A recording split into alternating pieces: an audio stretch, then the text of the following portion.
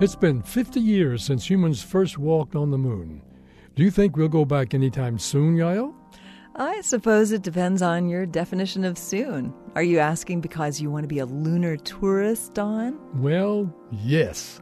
I love reading about the moon landings. It would be so cool if I could do that, too.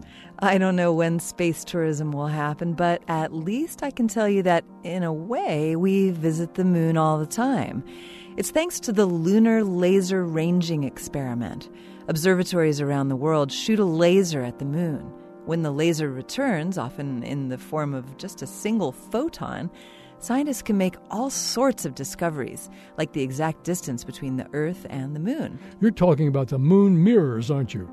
Buzz Aldrin put down a 2-foot-wide display of mirrors that faced Earth.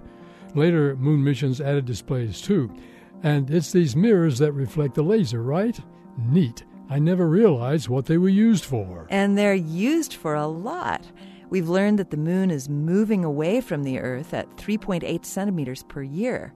We also now know that the moon's core is liquid, that Earth's continents are still moving away from each other, that the force of gravity is extremely stable, and that many of Einstein's predictions are correct. Just think how much more we could learn with future lunar visits. Gosh, I'd really love to be one of those visitors, maybe someday. This moment of science comes from Indiana University. There are thousands more moments of science on our website at amomentofscience.org, where you can also view videos and sign up for podcasts. I'm Don Glass. And I'm Yael Ksander.